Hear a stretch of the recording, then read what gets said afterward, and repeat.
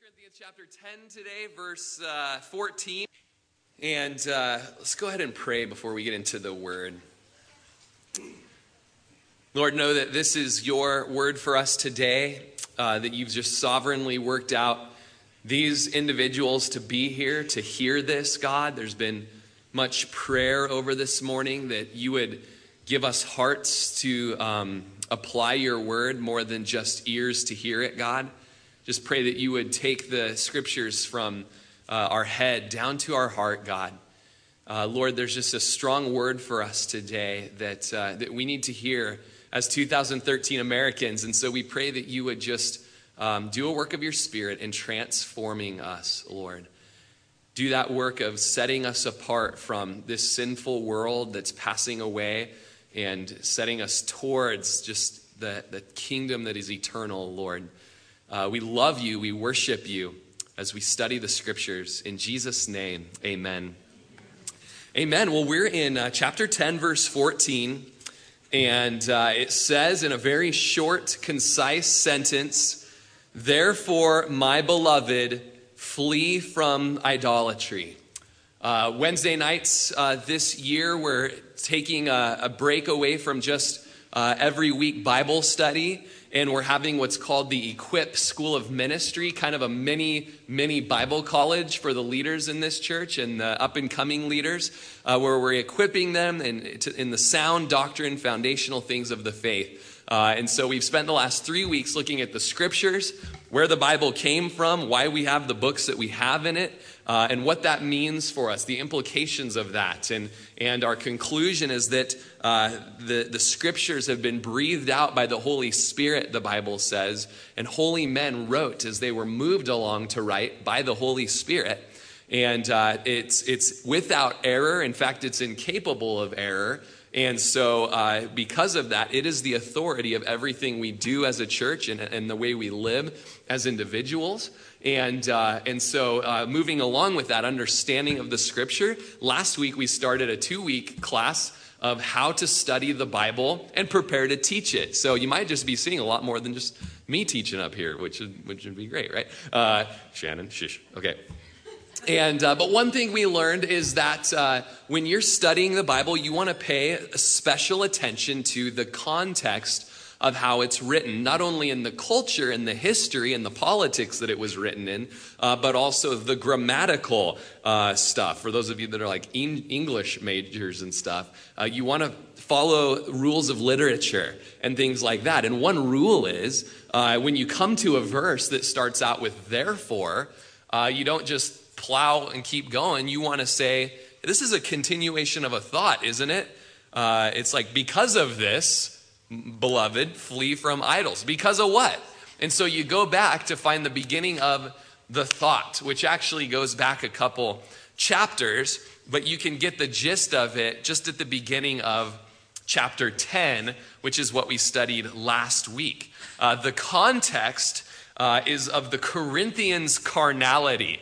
That means that they are a group that just lives according to their flesh, according to what sounds good, what feels good, what they want to do, what in the moment seems like, hey, this is going to be best for me here and now, going to feel good, let's do that. That's a life that is ruled by the flesh, and it's sinful and wrong and idolatry at its core, at its heart.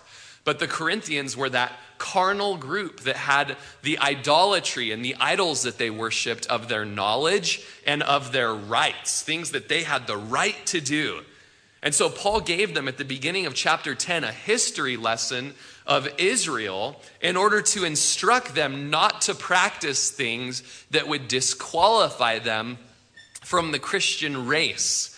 As the Israelites in their history lusted after evil things, they bowed the knee to false gods, aka idols.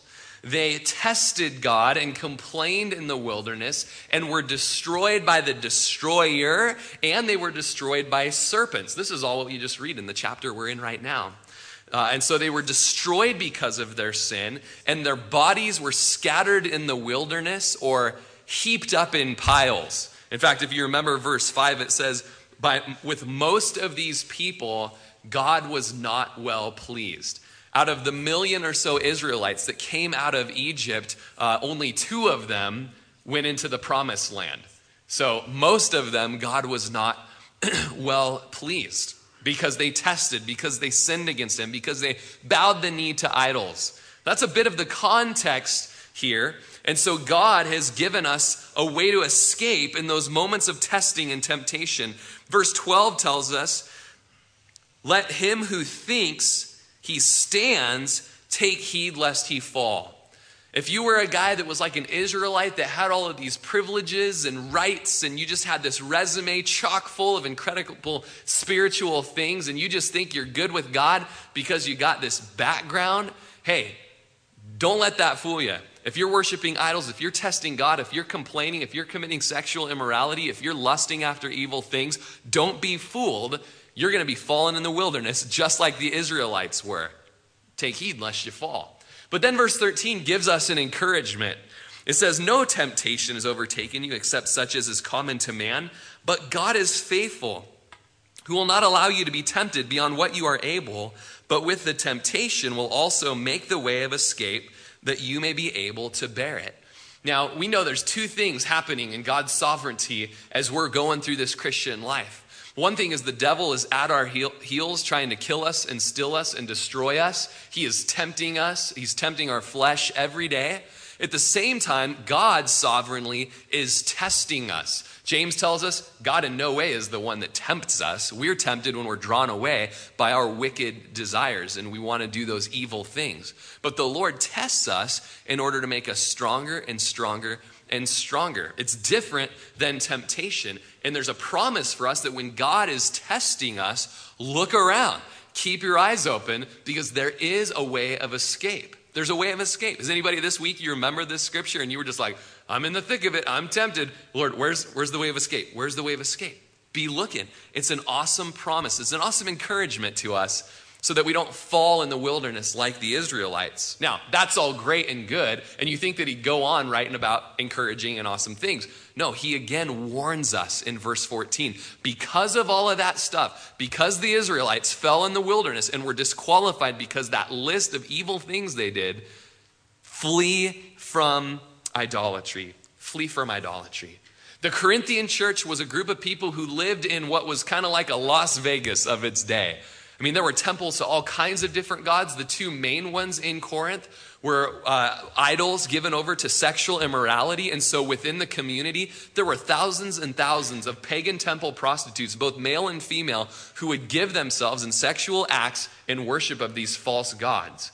And many of the Corinthian Christians were saved out of that. And as time would go on, they'd miss their old buddies and they'd miss those old things that they participated in. And so they'd be invited back to a pagan church potluck, if you could imagine what that would be like. They'd be invited back to partake and to be a part of it. Some of them going deeper and deeper into the temple during this potluck and remembering these past things. Some of them participating in certain ways, okay? And so Paul is going to say, hey. You guys, with your rights and your freedoms that you have in Christ, you're pushing the boundaries. You're going a bit too far. Watch out for yourself. And that's the case with our Christian freedoms. You see that with the 2 weeks that Chad Carpenter, one of our elders, taught, where he spoke about rights and our freedoms in Christ and how we can sin by making an idol out of our rights and our freedoms. We can also compromise with our rights and our freedoms and go too far with them. On the other end of the pendulum, as the pendulum swings, we can become very legalistic concerning Christian liberties and Christian freedoms. And so Paul wants to speak to us today and say, hey, you can't have it both ways. You can't live for Jesus and also be going in and partaking of idolatrous practices.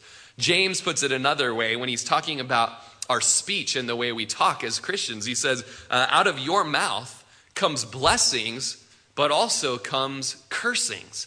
And he goes on to say, brothers, that should not be happening.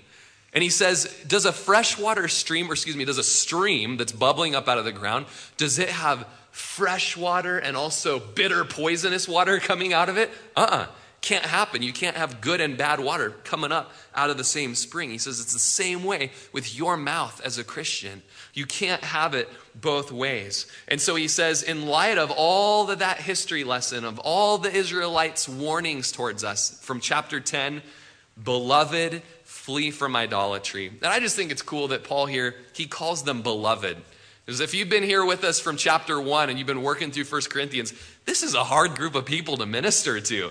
This is a group of people that's very carnal, and so with that comes, they're fighting with each other. They're suing each other. They're allowing sexual immorality of the gross, worst, heinous kind to come into the church, and they're proud that they're allowing that to come in.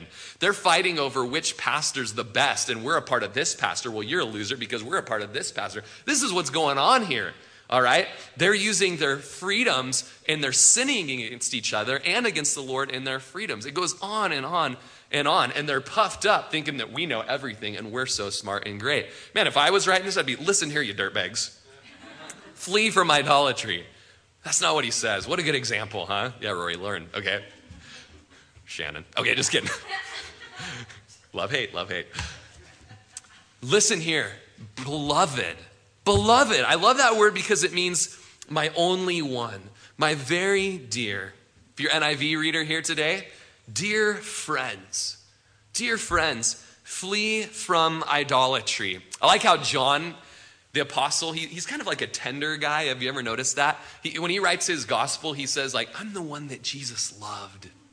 You know, he's like, there was one that was leaning against Jesus's bosom at the Last Supper. That was me. You know, we're buds, just tender, right? And in his epistles, 1st, 2nd, and 3rd John, he says, little children, keep yourselves from idols. Paul, beloved, flee from idolatry. Run from idolatry. You go back 4 chapters to chapter 6 in 1 Corinthians, he says, flee from sexual immorality. It speaks of a strong, hard to pin down action where you're out of there and nothing could keep you there.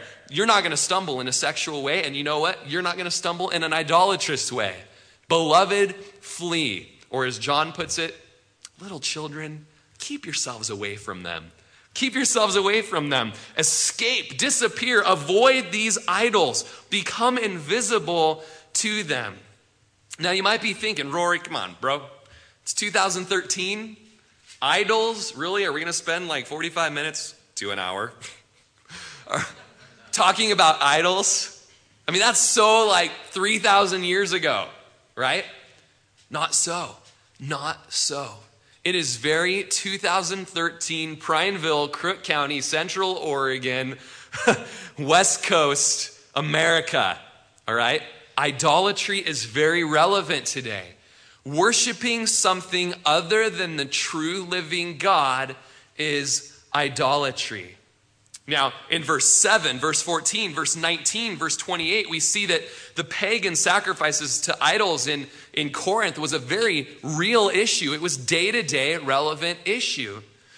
But idolatry wasn't just theoretical. It was practical day-to-day lifestyle. And it's the same for us today, although the sacrifices and the idols have changed. I remember speaking with someone just dear to our family, and he said, you know what, I've been a Christian for a really long time, and I'm just going to tell you, I don't worship other gods. I don't worship these things. Like, people don't do that, and it's because in our minds we're thinking, man, you got to go into some sort of temple, right? You got to go into some sort of temple, and there's got to be some weird thing made out of gold that's all up in front, and you got to go and like bow down and light something on fire or something like that. That's what worship is. It's not true. It's not true. May the Lord correct your mind today of what worship and idolatry is. We seem to be equally idolatrous to the Corinthian church with our false gods, with the things that we elevate above Christ, above his word, above his standard to us. For some of us here, even our own thoughts are an idol against God. Recently had someone who claims to be a Christian tell me they have nothing to do with the word of God. They're going to follow God their way. And they're a Christian, right? All right. So what does that tell me? That tells me they have elevated themselves above God and his revelation of himself to us in the scriptures. And they're essentially worshiping themselves and their Thoughts, all right? So our thoughts can be an idol. Our sports can be an idol. Our recreation, our positions in society, or even within the church can be an idol. Our philosophies, our consumeristic practices, that we're constantly looking to buy something, that will give us comfort, that will give us joy. We base our lives on these things, and they raise up so quickly and become gods with a little g to us. And in Deuteronomy, when God gives us the 10 Commandments, he doesn't just go, boom, thou shalt not 10 times. That's not what he does. He begins by saying, guys, I am the God who brought you out of Egypt. Does anybody know what we call that in our Bible study? Remember family camp when we talked about it up at Prineville Reservoir? That's a redemptive indicative. What does that mean? It means God's showing us that he loves us and he's redeemed us. Guys, I brought you out of Egypt where you were slaves. I'm your God. And because I've been so good and gracious and merciful to you, now do stuff for me. But do it in response to who I am to you. Do it in response to what I've already done for you. So, therefore, thou shalt not have any other God before me. And thou shalt not carve and make any graven image that you would bow down to it and worship it. Because God has taken you out of Egypt to make you a special people of his. You know, in Job chapter 31, Job says, if I have made gold my hope, or said to find gold, you are my confidence. If I have rejoiced because my wealth was great, and because my hand has gained much, if I have observed the sun when it shines, or the moon moving in brightness, so that my heart has been secretly enticed, and my mouth has kissed my hand, this also would be a sin deserving of judgment, for I have denied God who is above. So don't think idol worship is just going into some pagan temple and like actually saying, dear Joseph Smith or whatever, okay? Idolatry is, man, this gold that I've acquired, this cashola, these greenbacks, all right? Man, you are my confidence, money, money, money, all right? Or look at nature out here. I'm just one with nature. Nature's speaking to me, and you regard it, and it says, touch your hand to your mouth, like you're paying homage to it. Maybe NIV, I think it does say, so that you pay homage to it. You've elevated this thing to a place of God, and you're deserving of judgment. Man, just me as Rory, the devil is always trying to tempt me to put my confidence and my hope and my comfort and my life and all that I am in items that are in my pocket, items that are in my bank or my vacation, that I've got to get to this place. It means more to me to be at this place than you even know. Every year or a couple times a year, I've got to do this. And I can't function if I don't go to Hawaii every year, if I don't do this or that. Even vacation can become a god. In Galatians chapter 5, when Paul lists out what the works of the flesh are, remember the Corinthians were fleshly, carnal Christians? Some of the lists of the works of the flesh beyond adultery and fornication and this and that, it says idolatry. And then right after idolatry is sorcery. All right, sorcery. Interesting, we're going to get into why those things should be back to back as we go through 1 Corinthians 10 today. How you guys doing? Woo! I love talking about idols. Yeah. Might be my idol. Oh, okay. Thank you. Verse 15. First, Paul tells us to think, okay? So I'm going to tell you to do the same thing. Think today, all right?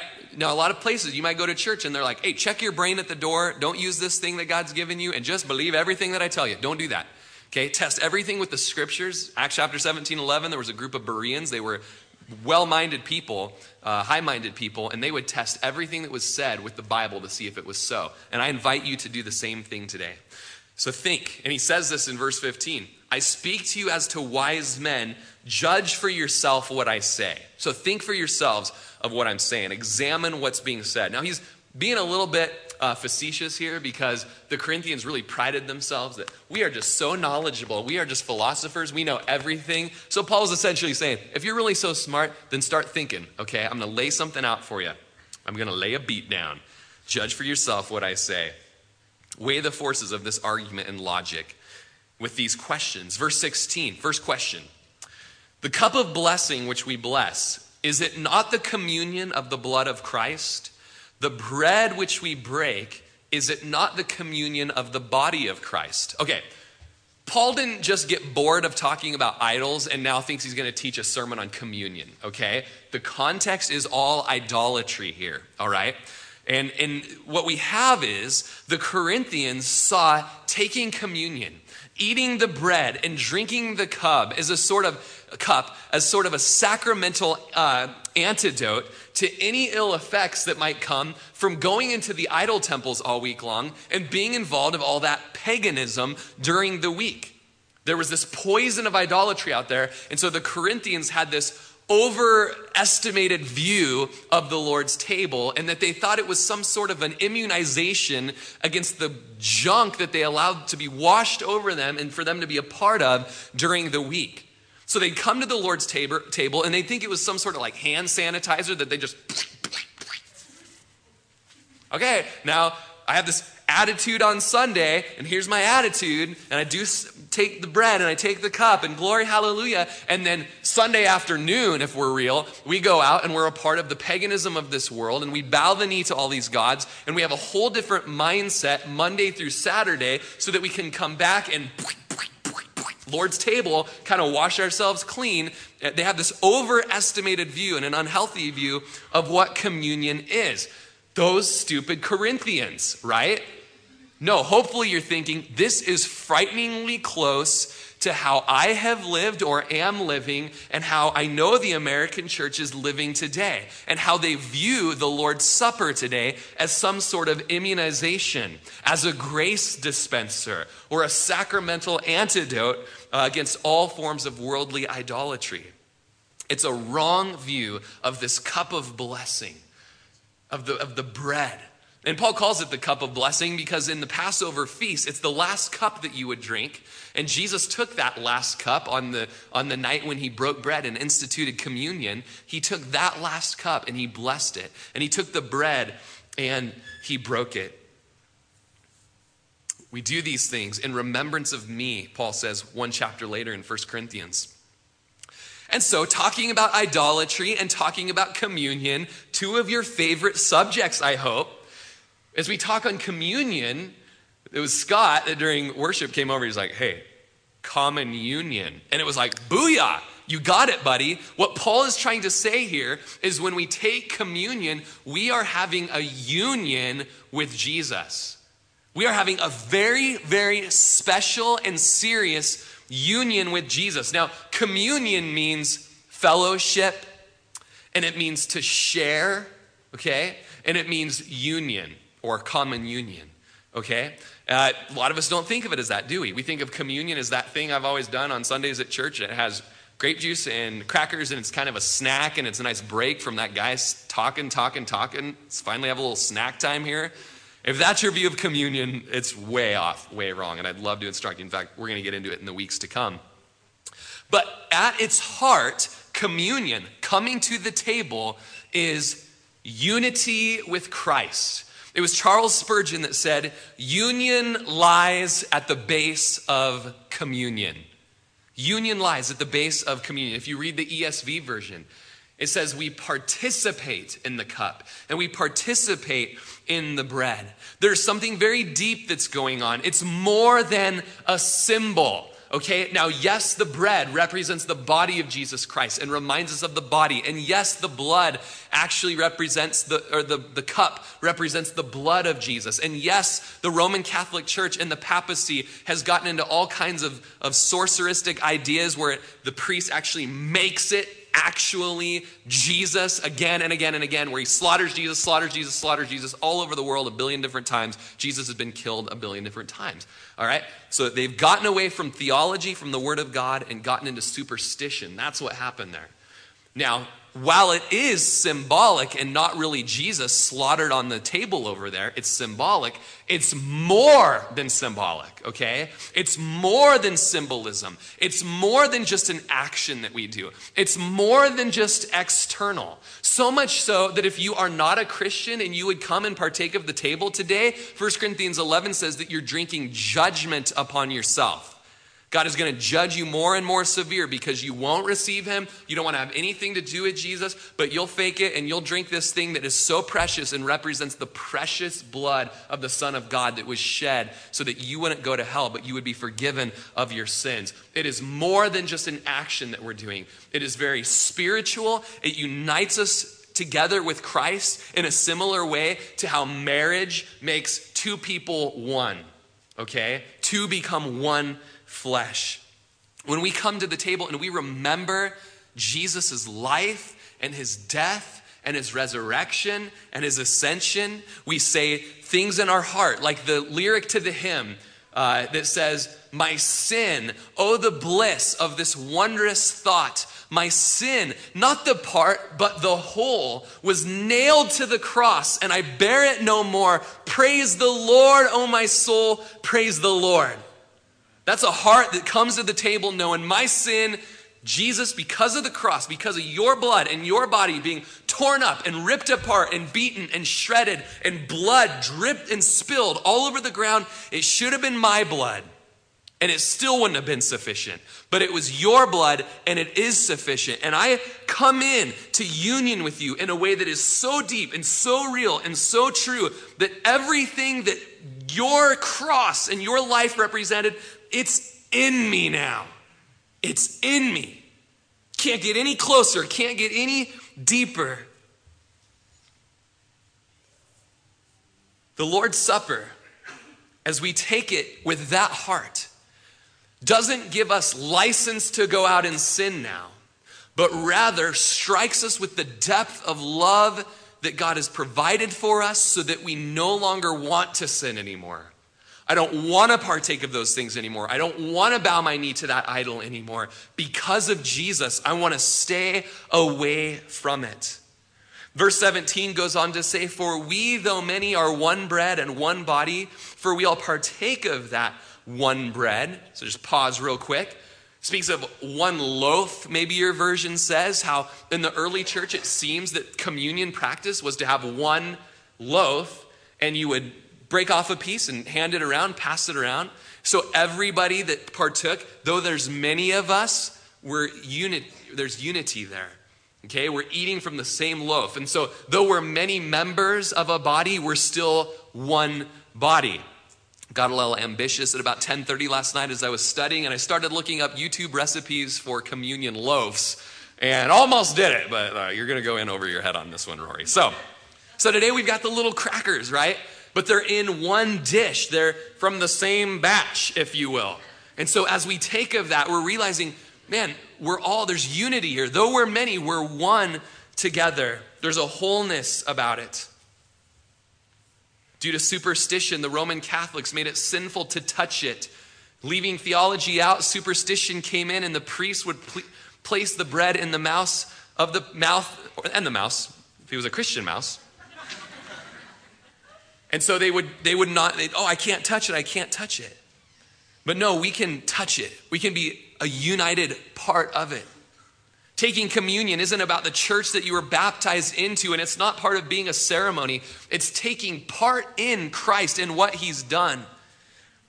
Verse 18, we're challenged to think again. Think about Israel. Verse 18, stick with me, guys. This is like deep stuff, I know, but you can do it. You can do it. Observe Israel after the flesh. Are not those who eat of the sacrifices partakers of the altar? So we go back to the Old Testament and all the sacrifices that would take place. And the priests, they would get to have their certain amount of the sacrifice, and they would get to eat it and partake of it. Reading with my son yesterday as he's learning how to read. He's reading 1 Samuel together with me at the table. And we read about Hophni and Phinehas, right? And the wicked sons of Eli. And they would take their flesh hook and dip it down in there and just pull up whatever they could. And they were allowed to do that. One time down, boop, boop. That's what you get to have as your portion to provide for your family. Then you might think of the Passover sacrifice and how the family would slaughter the animal and they would divide it up just right. All the parts that needed to be done away with and burnt just the way it was supposed to be burnt, you would go burn that outside the gate. The part that you would eat together as a family. And in the Passover ceremony, they were participating in that feast. Israel would do that. They would participate with the sacrifice. There was a unity going on with that sacrifice. Okay, they were participating at a very deep level. All right, there was a participation with God in the worship of it, and there was a participation with each other. And as they were participating, all right, or partakers of the altar, as verse 18 says, so are we when we come to the altar, to the communion table.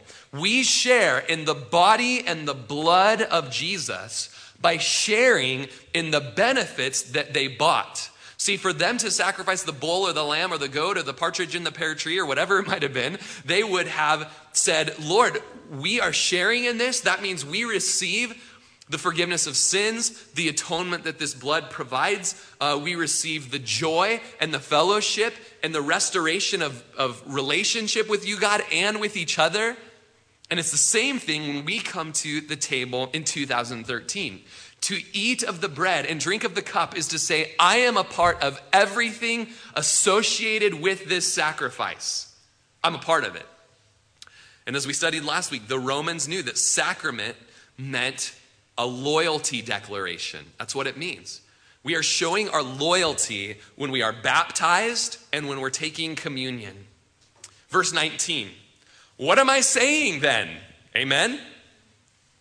Nothing? Okay. Where's Kenny Box? Do your cricket thing. Okay. What am I saying then? That an idol is anything, or what is offered to idols is anything? And the readers are asking, good question, Paul. I'm starting to assume that idolatry, that it's very real stuff because you're talking about communion and how real and how internal it is. It's not merely external. You're talking about communion in such a deep way. So is an idol really like a God that does stuff for me? Paul knows that that's not the case, and they know Paul doesn't mean that. Similar to a fortune cookie. A fortune cookie is nothing but a tasty mix of flour and sugar. It has a silly little message inside. But if you take it as a prediction of your future, it becomes a form of sorcery. You're predicting your future apart from God's will and His word. The message doesn't somehow corrupt the cookie. I'll still eat the cookie, but I'll have no part with the prediction. Except for the fact that the elders have had their meetings over at Brothers Diner for the last 6 months, 7 months, and every morning before church we get a plate with a fortune cookie on it. So we've determined that that's going to help us make the big decisions for the church when we're trying to make them. Like, what do you think? Crack it open. We have a lot of fun with that. What do you think about core groups this year? Well, it says... I've rebuked Aaron like 6 times for it. He still wants to do it. Okay? When we allow our hearts to participate in the demonic aspects, we are opening up ourselves to a dangerous realm. We know, chapter 8, verse 4 says, that an idol is nothing in this world. It's a block of wood or it's a piece of stone from the quarry. There's no other God but one. But it goes a little deeper than that even. In verse 20 here, Paul says, rather, that the things which the Gentiles sacrifice, they sacrifice to demons and not to God, and I do not want you to have fellowship with demons.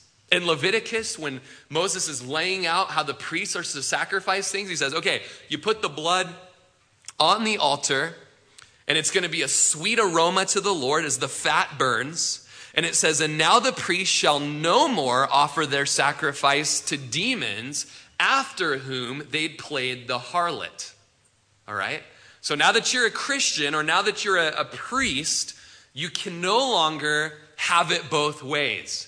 You can't come to the altar of the Lord and burn the fat and worship him, and then come over here and play the harlot. Literally, they were playing the harlot. Or the Old Testament also refers to idolatry as harlotry against God.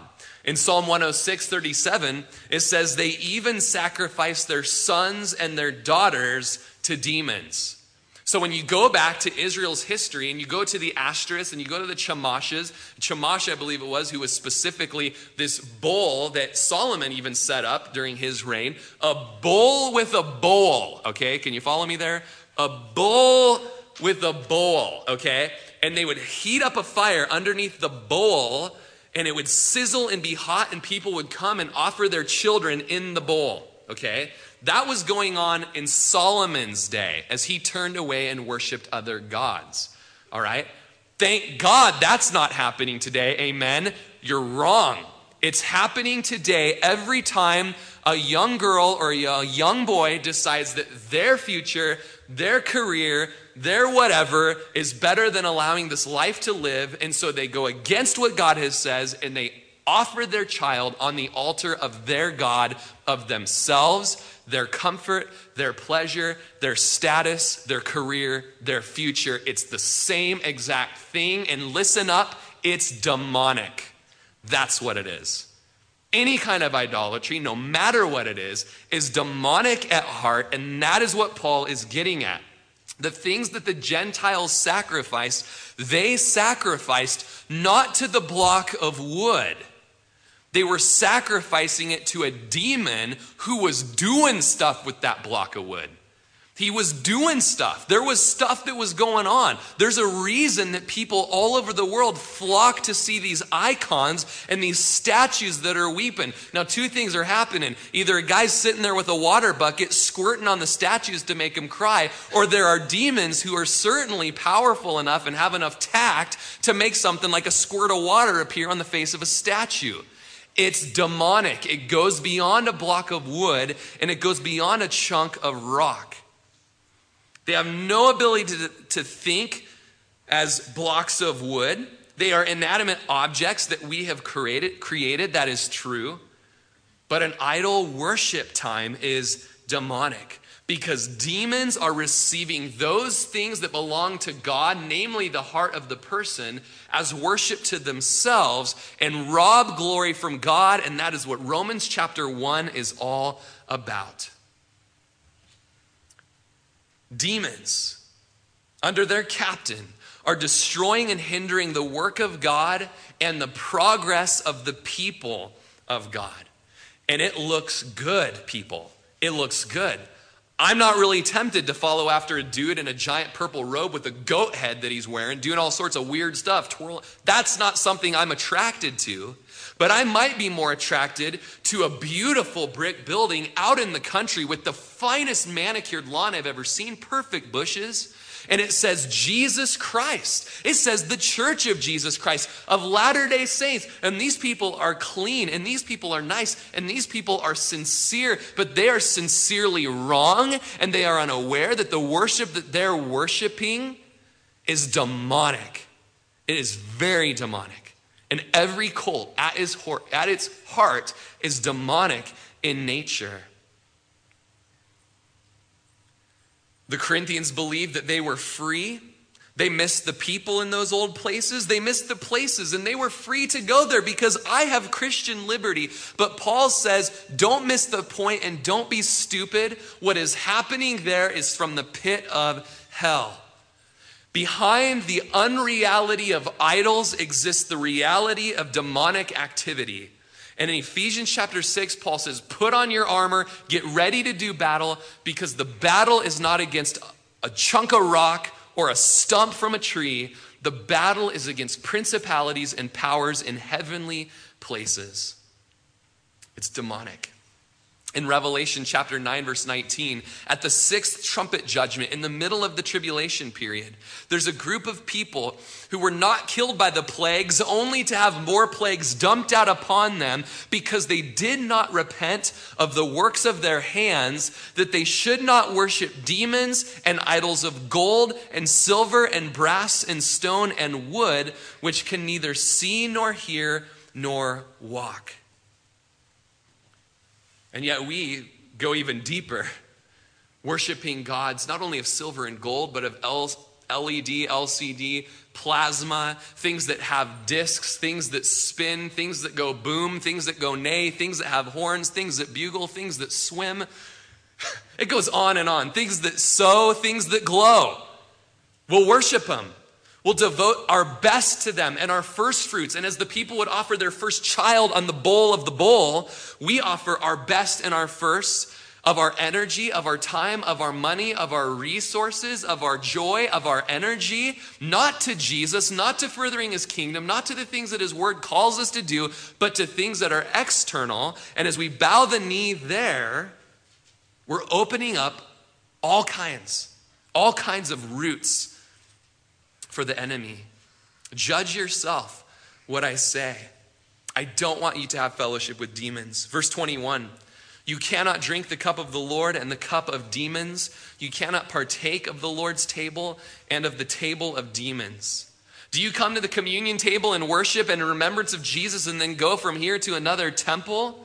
Do you go to your other gods and then go pay them homage, go pay them tribute, go put your trust in them? Paul says you cannot have it both ways. They are mutually exclusive. And Jesus says nobody can serve two masters. They're either going to love one and hate the other, or they're going to love the other and hate the one. And then what does he go on to say that idol is that he's speaking of? It's not Shamash, it's not Ashtoreth, it's not Baal, it's not Allah.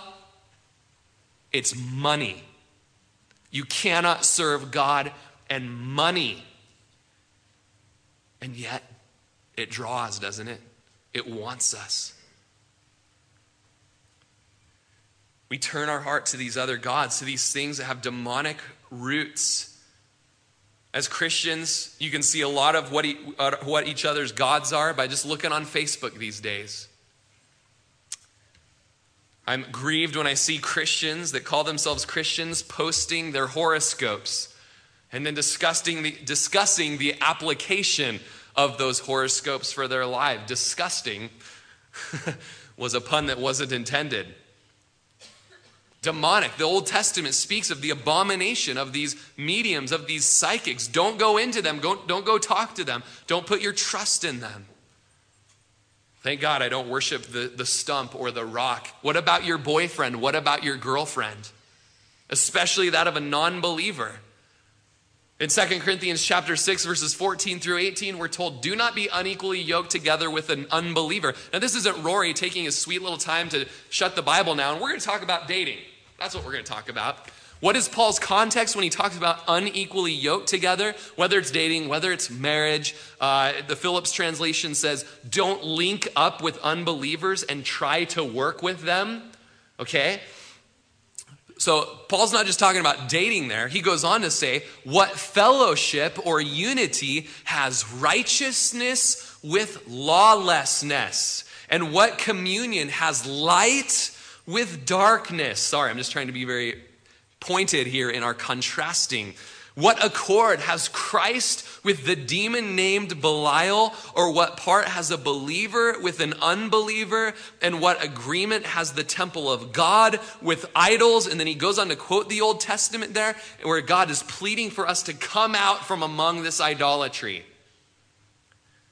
So when we're yoking ourselves unequally to a non-believer, it's not just, different strokes for different folks, and it's kind of old school to only date and marry a Christian. And no, guess what it is? It's demonic when you're doing it. It's demonic, people. I'm not making this up. It's occultic. You're trying to unite Christ with the demon. It's in the Bible. Read it. And the minute you say, no, I'm doing what I want to do, not what the word wants to do, guess what? Another God creeps in, yourself. You're doing what you want to do. Not what your creator who has creator rights over you wants you to do. Verse 22, or do we provoke the Lord to jealousy? Are we stronger than he?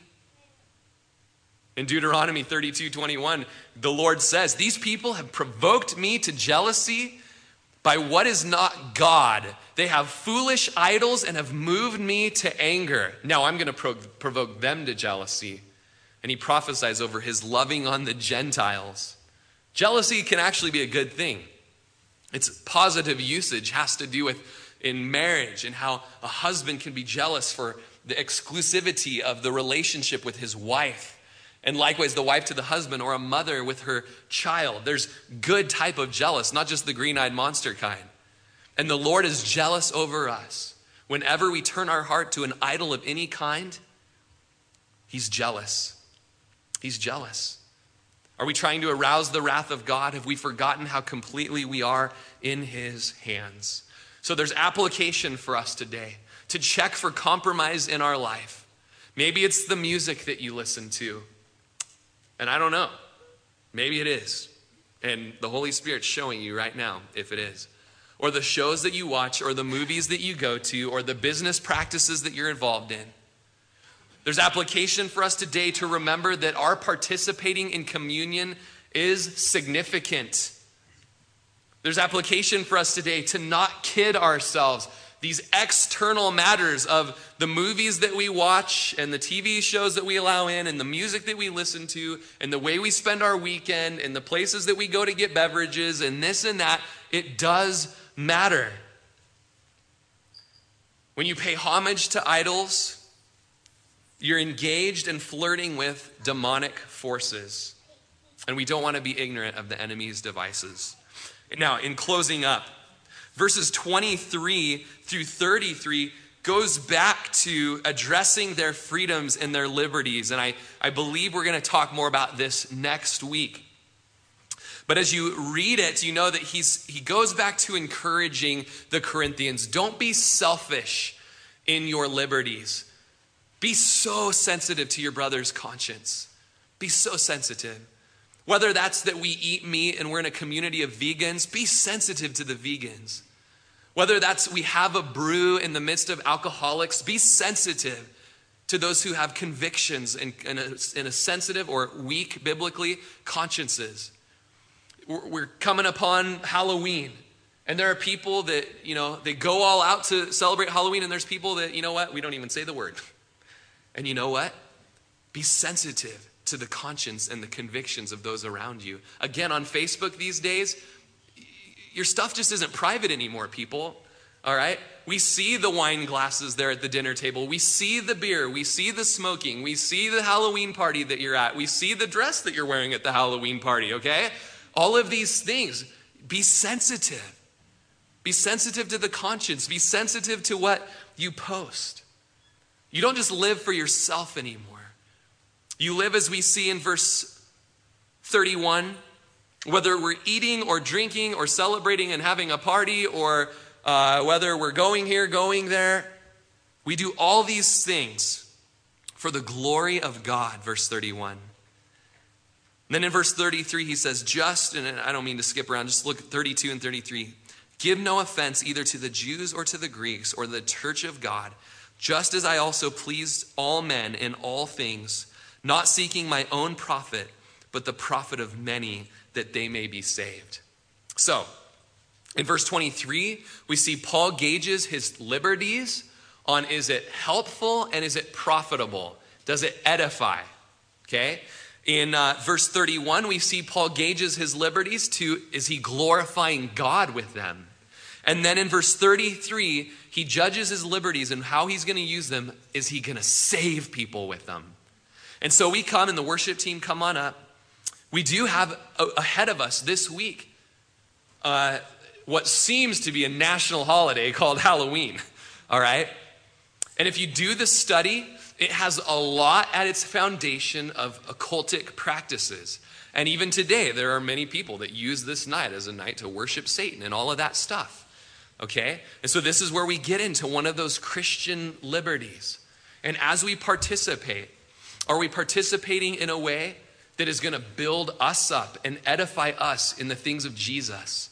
As we participate, are we going to bring glory to God? We're riding a bike ride with Russell yesterday, and it's just cool to see your kid love the Lord and like knowing the Bible, right? And he's like, am I kicking that, buddy? Thanks. We're riding along, and there's like this really creepy like Halloween decoration stuff, and he's like riding his bike. Those people do not love God.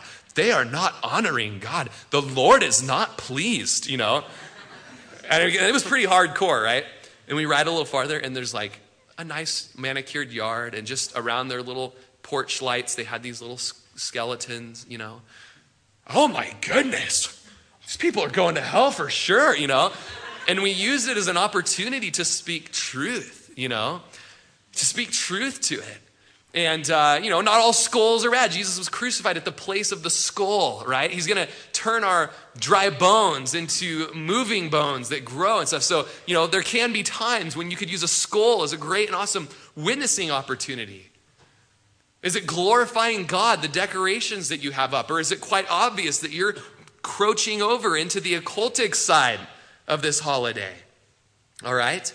And you're kind of telling the community, yes, we're eating the meat offered to idols. Got the blood all over my face. Here I am in the temple. Oh, And we see it, okay? And also, closing, is it something that is missional? You can celebrate Halloween to the glory of God. You're not celebrating Halloween, but you're missional in Halloween. You're missional in it. You're about the harvest is plentiful. Open your doors. There's 1 billion people outside coming up to my doorstep. The harvest is plentiful, but the workers are few. Are you being missional with it? I want to just close with this quick paragraph from a blog. It says, what if we saw October 31st not merely as an occasion for asking self-oriented questions about our participation, whether we should or shouldn't dress the kids up, or carve pumpkins, or go trick-or-treating. But what if we used it for pursuing others-oriented acts of love? What if we capitalized on the opportunity to take a step forward in an ongoing process of witnessing to our neighbors, coworkers, and extended families about who Jesus is and what he accomplished at Calvary for the wicked like us? What if we resolved not to join the darkness by keeping our porch lights off? What if we didn't deadbolt our doors, but handed out the best treats in the neighborhood as a faint echo of the kind of grace our Father extends to us sinners? Let's be missional about this Halloween. Let's brainstorm with our core groups and our 242 groups about how we can reach the lost, because in the community that God has put us in to share the gospel, this culture is going to be out and about. Let's contextualize the gospel. One writer said, let's leave a flaming sack on Satan's doorstep this Halloween. All right? I like that. Sorry. Okay. Another study for another time, maybe next week. Let's pray. We're going to partake of the communion table now. We're going to have the ushers come forward today and pass it out. And I would just encourage you to hold on to the elements today. And during this song, let's just hold and let's feel and let's ponder and let's think of how the bread represents the broken body of Jesus, how he was stripped and whipped and wounded and bruised for our sins. And let's take that cup and ponder how his blood was spilt and was shed so that it might atone for our sins, paying for the sins and satisfying the wrath of God that was against us. And before we even get close to putting those elements in our mouth, let's be aware of the very real, very serious unity that is taking place with Jesus right now. You've been listening to Pastor Rory Rogers, pastor of Calvary Chapel of Crook County, located in Prineville, Oregon. For more information on this ministry, or if you'd like to contribute, please feel free to write us at P.O. Box 378, Prineville, Oregon 97754, or check us out further at our website at www.calvarycrookcounty.com. We thank you so much for listening, and we pray that this ministry has blessed you.